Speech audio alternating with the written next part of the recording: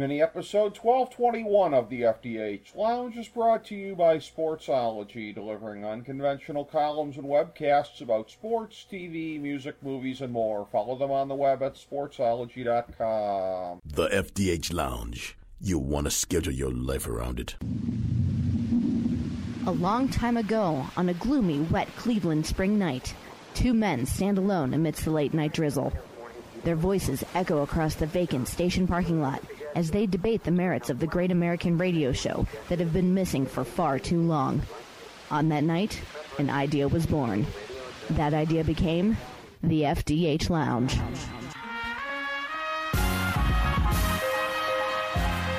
Welcome to the FDH Lounge. Hello, everyone. Welcome to FDH Lounge Mini Episode 1221. This is FDH Managing Partner Rick Morris here. This is part 7 of our ongoing Coronavirus Crisis 2020 series. And as we'd indicated at the outset of it, we're going to be looking at all different aspects of life right now in quarantine. And part of that is streaming recommendations. So our part 7 today, we are going through the world of pro-graps here, the sport of kings, if you will, breaking it down, recommendations, things for all of you to watch out there on your streaming services. And I think most of these recommendations you could probably get from WWE Network. It is the largest, most comprehensive one out there with the tape libraries they have of themselves, WCW, ECW, and a handful of other promotions. And this is a segment where, if you were listening to our WrestleMania 36 recap a few weeks back, during that segment, it was not necessary for me to do so. I could have done this anyways. But I put FDH Lounge dignitary Jake Digman, our MMA editor, and I put him on the spot, and I said, hey, you got to come on, and you got to be part of this streaming recommendations deal. So, again, nobody is better suited to come on and do this than our good friend Jake Digman. Jake, welcome back to the show, my friend. Life in quarantine, talking pro-graps. It doesn't get any better than that. Yeah, what is this, quarantine day? I don't remember. Yeah. What day of the week is it? One of the local TV stations is doing a feature on that. I'm pretty sure they're all doing the feature on that now. It's like, I don't remember what day it is. Make sure I saw something, it was like, make sure you plan like a routine so that you know what each day is. On Monday, you know, you have this for dinner. On Tuesday, you have this. I'm like, man, this is like my paradise. I'm doing just fine. I've been saying, again, knock on wood, but things throughout this have not been markedly different for me as far as doing work from home and that kind of stuff throughout. But I know it's been different for a lot of people, and obviously none of us are getting out recreationally, socially, because all the places we would go to are closed. So you could have known at the outset of this thing, and this was part of the planning that went into this several weeks ago on our part. Obviously, streaming is going to be a huge cornerstone of anybody's attempts to get through these trying times here. And, of course, there's plenty of wrestling stuff out there. But streaming overall, we're going to do a separate segment on TV recommendations as far as different TV shows. But for stuff for the pro-graps, again, it is the golden age of being a fan, Jake Digman, because there's just so much you can go back and rewatch over a period of time or watch for the first time, as the case may be. Oh, yeah, absolutely. It's like if somebody would have told, 12-year-old Jake that, they would have access to all of the pro wrestling in history at his fingertips, then he'd be like, there's still nothing on.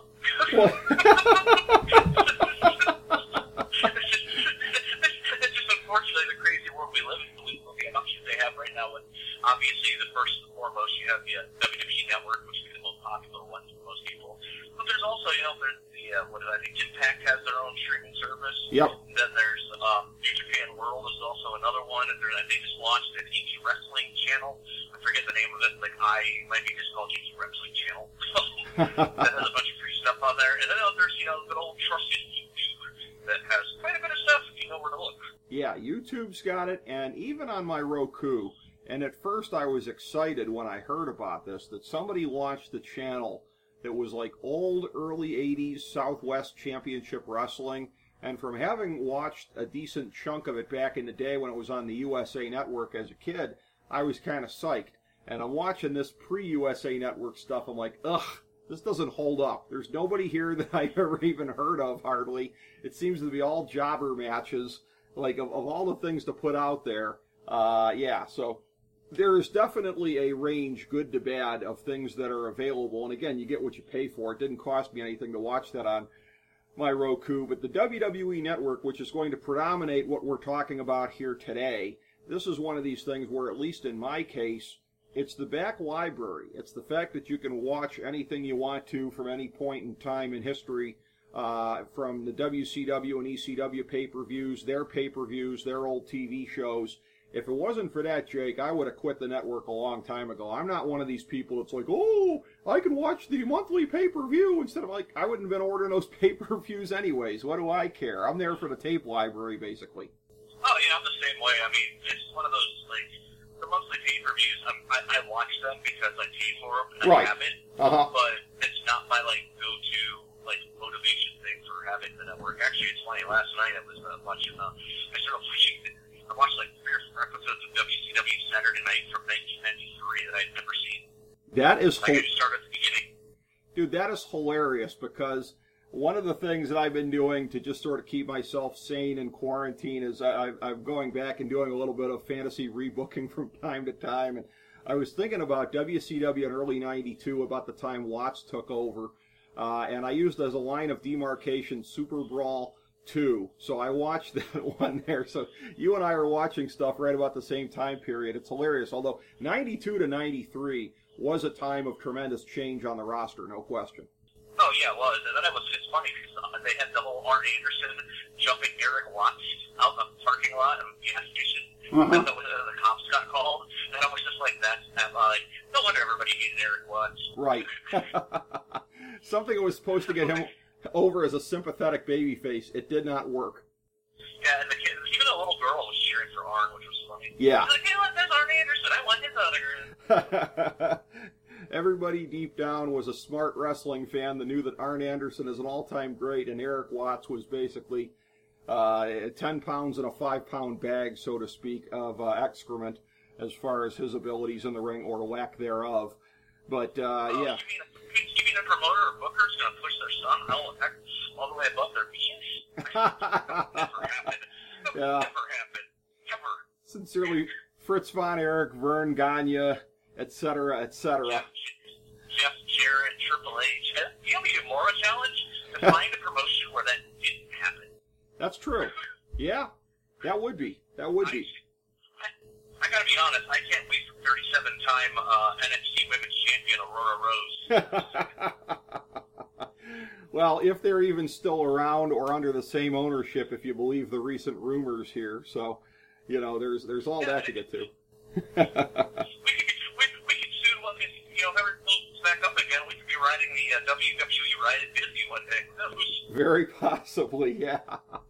And there are a number of multi-generational wrestlers that we're going to talk about here in the course of what we are going through, and there are some names that will come up more than others. So for this survey, this is something that, well, this is not an FDH Lounge Pantheon project. It is Pantheon adjacent, as we say, similar type things as far as crowdsourcing this to the FDH Academy of Arts and Sciences. And so during this narrow window during the quarantine, I got a handful of replies back. So in addition to myself and Jake, it is Russ Cohen, the proprietor of Sportsology, and all these folks, FDH Lounge dignitaries as well, Ron Glasnap, John Adams, Chris Galloway.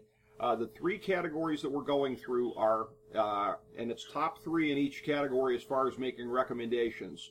The matches of these pro wrestlers, the pro wrestling cards to watch, and the matches to watch. Top 3 in each of these here. It is funny. I'm going to start with Chris Galloway because I can get him out of the way because all 3 categories are summed up this way. Chris returned the survey, and again, he filled out the TV portion of this, which will be a subsequent recording. But for the wrestling ones, for each of those, he read he put down no recommendations, read a book. So, Jake, you're gonna love this because you and I are very good at trolling people, Jake. So what I did is I took a picture of a book and I sent it back to him. I texted him a picture of a book, and I said, well, when you're right, you're right. I am enjoying this book, and it is awesome. The book is Death of the Territories, Expansion, Betrayal, and the War That Changed Pro Wrestling Forever. That's great. was actually, I'm like, what'd you do? Did you send it to death of a territory, or was it blood red means money green or something? Yeah, we know each other so well. You knew where I was going with that one, basically. There's actually a book on Amazon I want to get, Nitro by Guy Evans. The whole story where he actually interviews all of the Turner broadcast employees and various other people who've never spoken out about the death of WCW, and I'm like, that just sounds like something that I'm a nerd, and that intrigues me. Wow. I can just imagine it. Chapter 12, the Bob Dew sessions. See? That'd be great. Yeah. And that's not entertainment. Exactly what went wrong with Bill Bush. Yeah. Well, the parts on Sharon Cidello might be very interesting if they're candid on her part, I suppose. But, hashtag Oli. But, I'm going to knock off one of these other dignitaries in one fell swoop here as well. Actually, two of these, because there are two folks here that we can eliminate here with this category. Russ Cohen only gave recommendations in this category for the wrestlers that he would recommend their matches. Seth Rollins, Aleister Black, and Asuka. For cards and matches, he put down nothing lately. So I think Russ thought this was an entirely contemporary survey, which it wasn't, but that's okay. I suppose my wording was imprecise. I don't think those would be the guys from all time that he would recommend if that were the case. But particularly in the case of Aleister Black, it's relatively thin if you're just going off of his WWE tenure. If you've got WWN or one of these other streaming services and you can check out his work as Tommy End, then that might be something that would really add to it. His debut, I think, as Tommy End at the WWE UK tournament in 2017, he had a pretty good match, I think, with Neville on there, if I remember correctly, and prior to taking on his present persona. But Rollins, Black, and Asuka is probably not a combination you expected to hear today, Jake Digman. No, I'm not. And it's funny, like, you mentioned Tommy, you mentioned Aleister Black as Tommy End. My first time seeing him was with you, and everybody at the NXT show was all excited. I'm like, who's that guy? You're like, it's Tommy End. I'm like, who's Tommy End? Oh, that's right. I remember that. That was in Warren at the Youngstown show, and they were. I don't remember if it was Caleb Braxton that was the ring announcer or whatever, but I remember putting this to the test here, as it were, that they had a video screen where they were showing different tweets that were coming up with hashtag WWE Youngstown. So I was just testing it to see if they had anybody screening them, and it was something like, this ring announcer has a great ass, hashtag WWE Youngstown. Yes, there was somebody on quality control, Jake, because it never showed up. Yeah, well, leave it to Rick Morris to cause a stir again. That's right. The other thing, too, one of the other things I remember from that night, ironically, another one of the wrestlers on his list, Asuka. If you remember this part, when I think she threw her opponent out of the ring, and then they were doing the Asuka's gonna kill you chant. Do you remember when she got up on the turnbuckle, the middle turnbuckle, and she started directing the crowd section by section on the chant? That was amazing. Yeah, that was a lot of fun. It was. What a great night. And, so all three of them. I find that, who is this again? Whose list is this? Russ Cohen from Sportsology. Russ Cohen, I'm sorry. Yes. So I find it interesting that Russ Cohen's list is he has three people that are currently on the roster right now, and his cards are nothing recently. Well, yeah, exactly. And so he must have interpreted this as just meaning contemporary wrestlers, because Russ is he's a gentleman who's a couple of years older even than me. He's an old Northeastern WWF guy. So this list would look a lot different, I think, if he understood it to be from all time. It would probably be predominated by wrestlers in there. Might even be some Bruno on his list here, which I got to tell you, by the way, going back and looking at the network, and this is not to speak ill of the dead, but I mean, I was watching old WWF shows from the Garden. Oh my God, those do not hold up. As far as work rate or anything like that, I mean, people were conditioned to get excited for stuff today where we would just be yawning and falling asleep. Props to them for successfully entertaining the crowd with that, but that is not a style that aged well, I'm afraid. I mean, yeah, but also, I mean, it is what it is. Back then, they were trying to simulate a fight. Now they're just doing a choreographed performance. That's true. That's true. That's kind of the issue that I have. The king of old school, Bill Corny, like to say, it's like, you know, there isn't a lot of, like, everything's too polished. Like, people sit there and criticize, like, oh my God, they blocked that move. I want people to, as long as no one gets hurt. If it doesn't, if there isn't a mistake, it seems like, you know, then to me, it just comes across like it's just way too, you're working together way too much, and it takes me out of it. That's like, I think it was like the Young Bucks matches. They were just like, you know, you could blatantly tell.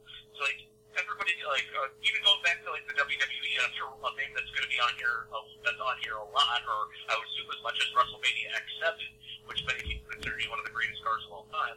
The more times over time that I've seen the TLC match, it's just a blatant spot fest where one's going the next thing into the next thing into the next thing. And when you see, it's like now when I watch any ladder match, that's all I see. I just see guys waiting to set up the next thing. It's like, you know, I don't know, it just like, it takes me out of it. But maybe I'm just an old fan now, I don't know. That's hilarious looking ahead here, because what you just said is going to come up not once but twice in the subsequent list as we go along here. So, on wrestlers, the other guy that we are wiping off the list right now is Johnny Adams, because this is the only category he voted in. Again, appreciate the votes from everybody that was a part of this thing. The three wrestlers that he would recommend: Roddy Piper, Ric Flair, and the Road Warriors. Now, Johnny is somebody, he's an old school fan, and he's somebody who, again, I don't think he was even a fan during the glory days of the late 90s and everything like that. So, for Johnny, and he'll be the first to tell you this, it's all about the spectacle by and large. And if you're looking for spectacle, you can't do any better than Piper, Flair, and the Warriors. Oh, absolutely agree. Those guys are just first ballot Hall of Famers as far as how that goes. Ron Glasnap, his three selections, and this is where you start to get a little bit closer to me and you as far as work rate and things like that. I don't know if you consider this a holy trinity of work rate, but there might be some. Ric Flair, Ricky the Dragon Steamboat, and Shawn Michaels. Almost kind of a waste putting down Flair and Steamboat, because you could have put either one of them down on the list and gotten the matches with the other one, but then each one had their own matches here. Each of them having a big series of matches with Randy Savage, by the way. You get all the matches that Michaels had with Hart and all the other ones. By the way, token unpopular opinion that I'm about to put out there. This is something Kyle Ross never agreed with on the show with me. Steamboat Savage, WrestleMania 3, I didn't feel like it held up. It was like, oh, so you've got 1,000,002 counts. Oh, so it was good work rate when nobody else was doing good work rate. Oh, yeah, so I know that's not a popular opinion. Feel free to denounce me for that. No, I actually somewhat agree with you on that. I remember the first time I saw that match, I went, oh, that was the match that everybody talked about as being the match. But then again, I saw it after the fact. I'm sure if you watched it live as it was happening, right, it was probably mind-blowing. Right. But I remember watching it after the fact and just being like, it was good, but it wasn't like, you know, this end-all. It was one of those things that you call it great because you're told it's great. That was always my perspective on it. It was like, I came into it and that, you know, Kyle would always say to me, well, you know, on a matter of expectations or whatever. I'm like, but that's how I am. I have a bar of expectations. And I heard it was the greatest thing since sliced bread, and it was like a really good match. But yeah, I didn't feel like it held up. But obviously, Flair, Steamboat, Michaels, you can't do much better than those three. The direction that I went in, I exploited not exactly a loophole, but I did say in the balloting here that you get either half. If you take either half of a tag team, you get all of their matches as a single, as a tag team. If they tagged with other partners, I'm going to drop that as a hint, Jake Digman. I'm going to come to that one in a second here. Think of a great tag team wrestler with multiple partners, and see if you can guess the third one on my list. First one on my list was Ric Flair, because that seems obligatory. Nobody had more great matches with more big stars than him, plus other matches with guys that weren't even necessarily the biggest stars, but things that you'd still want to see. Going to the modern era, the WWE Network only does justice to maybe about half of this guy's catalog at best, but I'm saying Daniel Bryan because he is my favorite of the modern wrestlers. So you're getting everything that he's done in WWE in the 2010s. now slash 2020. So you're getting that part of his career at least. And then, again, epic tag team wrestler, multiple tag team partners slash multiple great tag teams. Can you guess who my third guy was, Jake? No. Okay. I really can't. Okay. Off the top of my head. Edge was the name that popped into my head. He had multiple runs, and you got all those different people on that one. But it doesn't seem like the kind of guy you would pick. So. No. And my other two thoughts were Arn Anderson and Bobby Eaton. You did get it. It was Bobby Eaton, past lounge guest. And, yes, Bobby Eaton was my third one because you get both incarnations of the Midnight Express. You get him and Arn together in that Great Dangerous Alliance tag team. You get all, hell, you get the, if you want it, the Blue Bloods matches with Regal in '94. That's the overlooked great period of Bobby Eaton's career. And, Earl Roberts and Eaton. The Earl of Eating.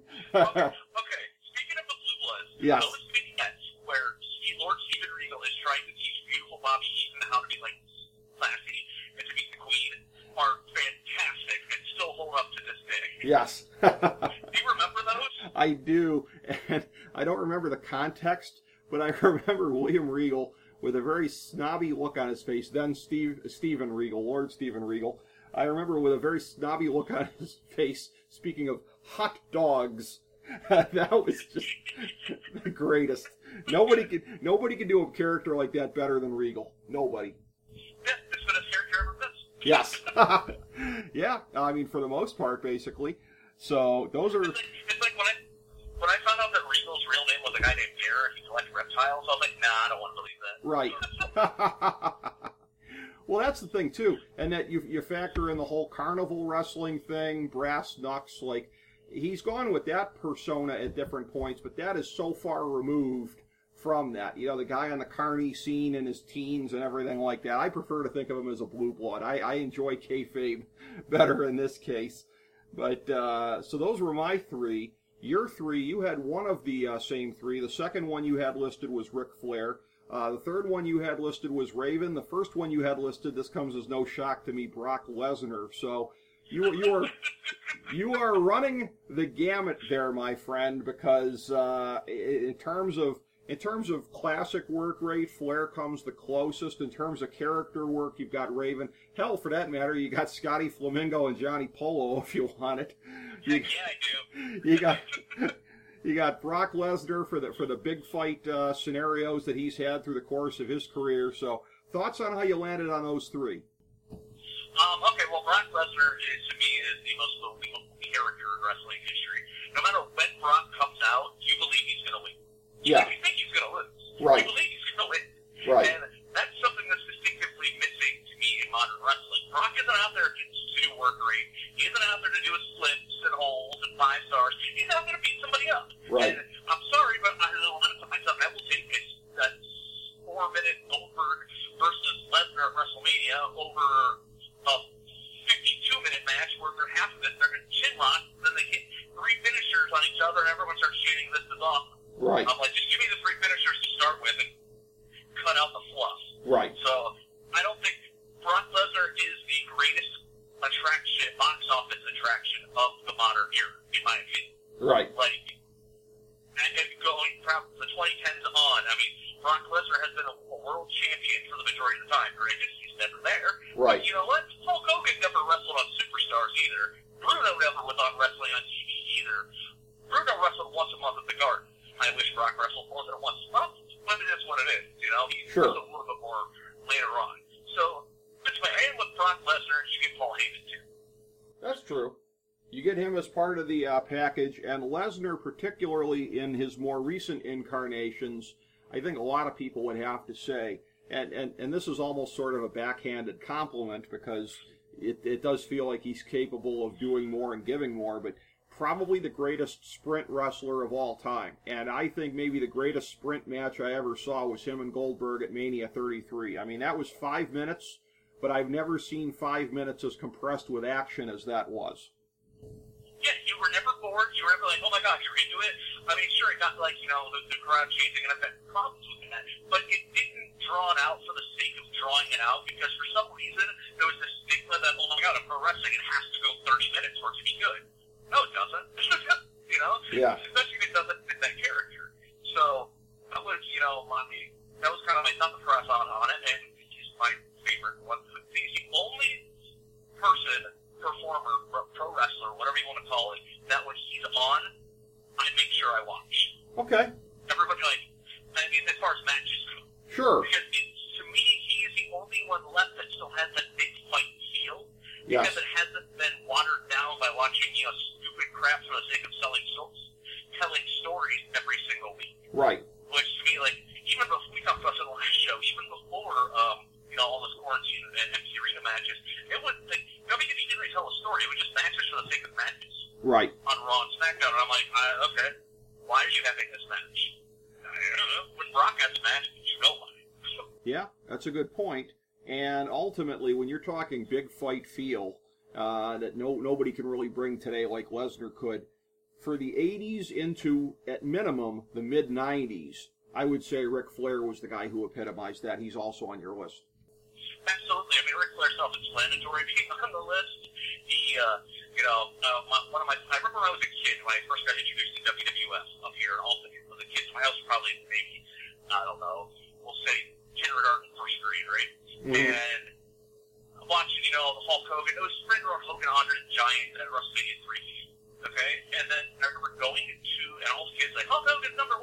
And then I remember the first time I went down to my aunt and uncle's house down in Spring, Ohio, in NWA, and I saw the Four Horsemen on TV cut the promo, and Ric Flair talking about how he used to take everyone's wives and girlfriends, and like how he did it, be like, woo, and the people cheered for him, and I was like, how could anybody like that other guy? He was talking really loudly and bubbles on, and right. Bubbles on and on.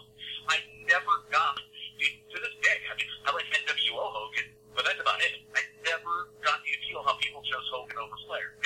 Other than he was loud. Yeah. No, I understand that point. The charisma about it, but like, it just to me it was always like, you know, and Flair was the kind of guy who did it. Maybe as a kid I was always a fan of the heels. I don't know. Well, yeah. I was just like his style. I could see that. I could see you being the kid that was the fan of all the heels. That feels about right. At that age, I was the world's biggest Ronnie Garvin fan. I was rooting for Ronnie Garvin to beat his ass. Like, he was my favorite guy back then. So, Flair being on my list gets me those Ronnie Garvin.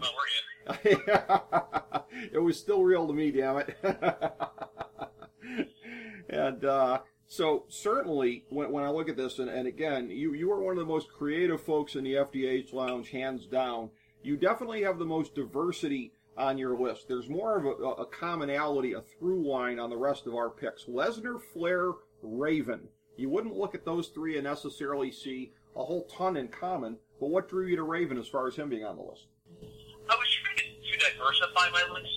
Okay. I mean, I wanted to get someone who was a big box office draw, someone who had and then that believability in Lesnar, somebody who also had the believability in other box office draw, and arguably the GOAT in Ric Flair. And then I wanted someone that could cut a promo and have that psychological aspect, and I wanted to be able to cover all facets in different styles and different genres. And like with Raven, I think, you know, as far as his feud with Dreamer and his promo work at ECW, and even to some extent his WCW work, was highly underrated for its time.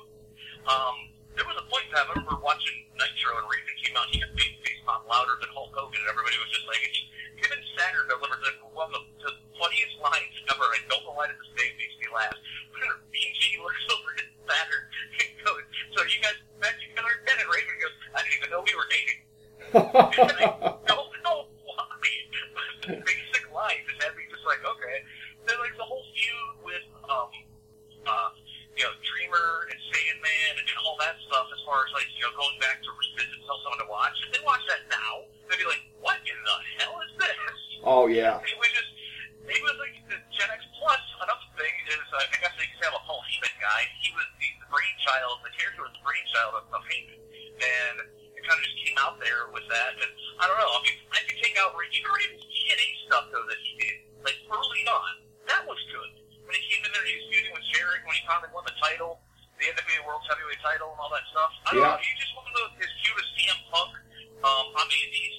That was another one that's just like the psychological aspect of that, you know, the psychology of CM Punk hates him so bad because he reminds him of his father who drank. That's an element that makes me a fan. So that's how I came to Raven. Well, you know, you got the great feud with Sandman, one of the classic character-based feuds of all time, where he takes Sandman's family from him. And you've got, and I looked this up today to make sure my memory was correct on this. In '99, his run, however short-lived, as WCW World Tag Team Champions with Saturn. Saturn is one of my low-key favorite wrestlers as well, so you're getting some Saturn stuff in there. Like you said, the promo with Saturn there as well. Just classic, so. As long as he tagged with him, yeah, you get it for these purposes. You might get some Kidman in there. You might get a little bit of Kidman in there, but like, there's just some of them that were. I mean, even the whole like. Remember when Saturn Street flopped on Nitro? Yeah. He like tells Kidman he's like, Kidman, you're great. Go win the cruiserweight title. Bye, Lodi. Get a pair of chunks. Be a star. Good luck, Lodi. That was outstanding. Yeah, something else like Canyon, and it was better than Canyon. Oh yeah, that's true. That's true. The stuff with Canyon, and the Saturn again. When I talk about some of my favorites, one of my favorite tag teams of all time was the Eliminators. Love their stuff from ECW. Yeah, so I mean the stuff with them. I mean there's a lot of people that'll shit on the stuff with them, and Van Dam and said, "Oh, it's just a spot fest."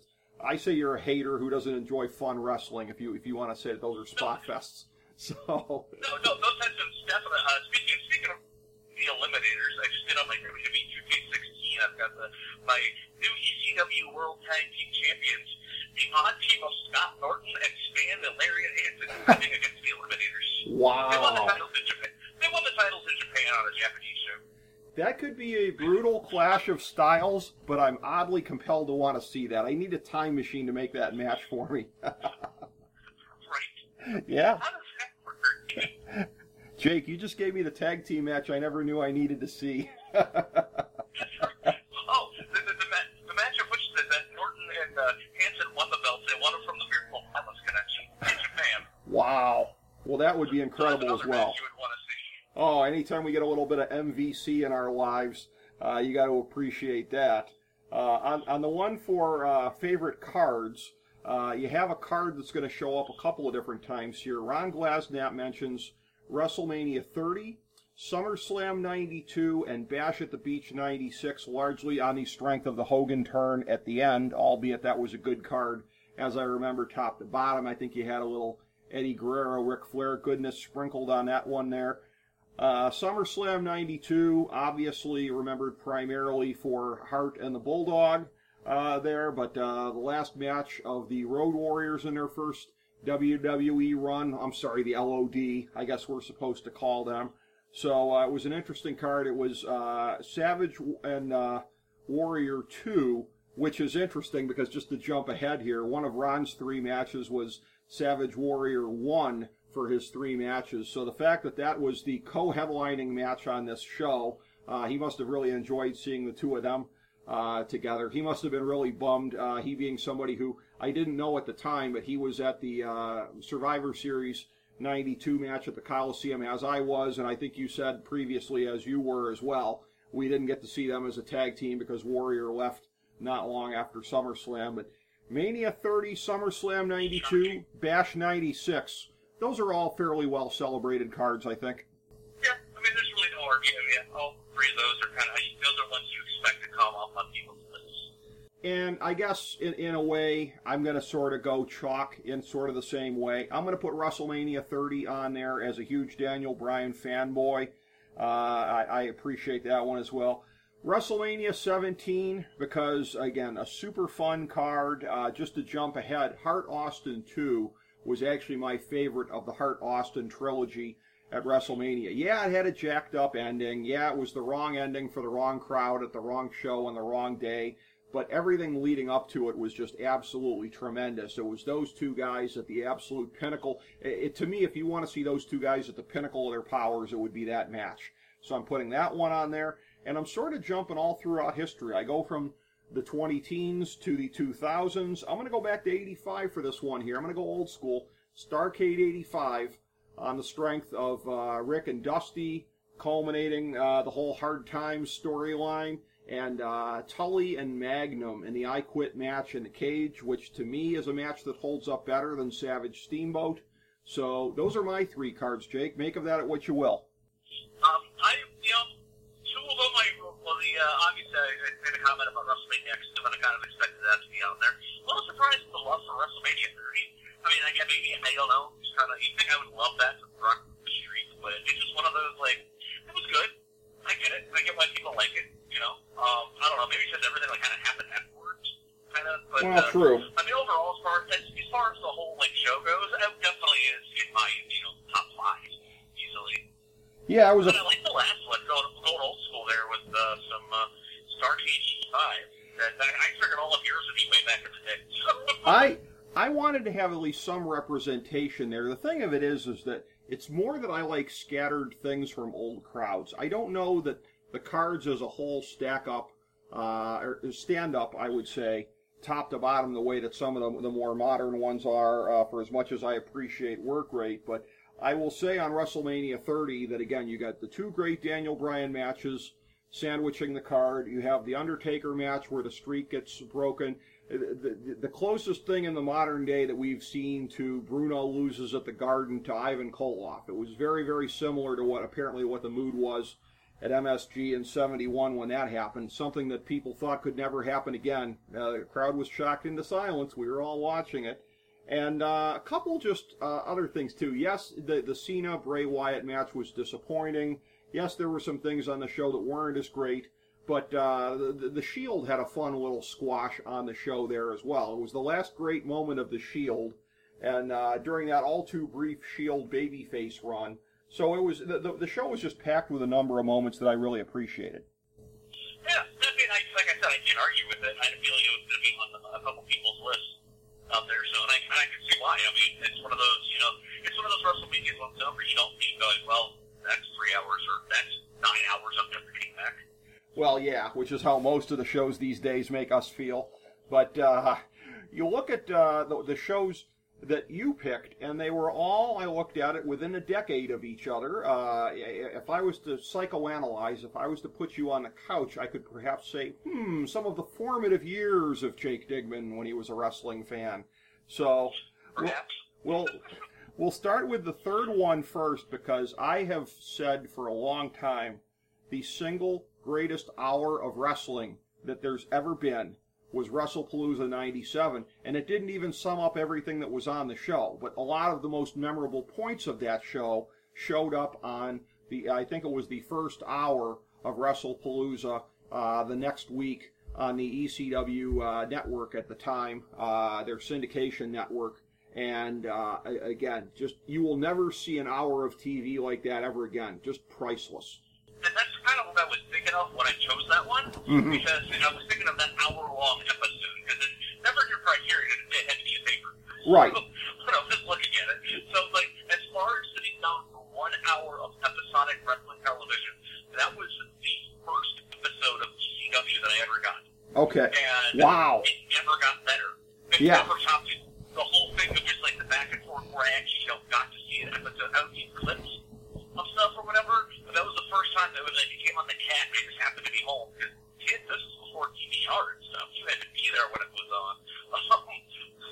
And I just happened to find it at 2 o'clock in the morning, and from the beginning to the end, it's just one story it's just one continuous story that flows right through. And it's just like a run, like, when it's over, but it's from the beginning of, the end of the Raven Dreamer feud into the ending of it with Taz winning the television championship, Joey Styles and Rick Rude on commentary, telling the whole story, the whole back and forth banter, the middle part with Rob Van Dam and Jerry the King Lawler almost inciting a riot. Perfect stuff. Perfect. It is Paul Heyman's magnum opus, and it is the ultimate rebuttal to, again, this whole thing here, too, of, like, the wrestling community, much like the TV watching community and music community, and every community has its own share of hipsters. And the hipsters will always tell you about ECW. Oh, the glory days were 94 to 96. That was when all the good stuff happened. To them, my rebuttal is, what about WrestlePalooza 97? Because that is by far the best hour of ECW television ever. I don't even know what second place would be. Second place is nowhere visible looking down after that one. Yeah, it's just, it's absolutely incredible. The funny thing is, even the week after that show, if you want to incorporate the whole event itself of WrestlePalooza, you have the fantastic moment of Perry Saturn with his leg busted up, jumping up the top rope to deliver an elbow smash to the Dudleys to retain the tag team titles. Yes. At the time watching that, I'm like, holy shit. Yeah. Yeah. Yeah, that was truly, truly amazing. And again, as a Perry Saturn mark, I appreciate that reference as well. So yes, what's interesting here is, again, you're a creative fellow. Only one of your three was a pay-per-view, although one was like a quasi pay-per-view, because that either a Saturday Night's Main Event or a Clash was basically like a quasi. It just wasn't literally on pay-per-view.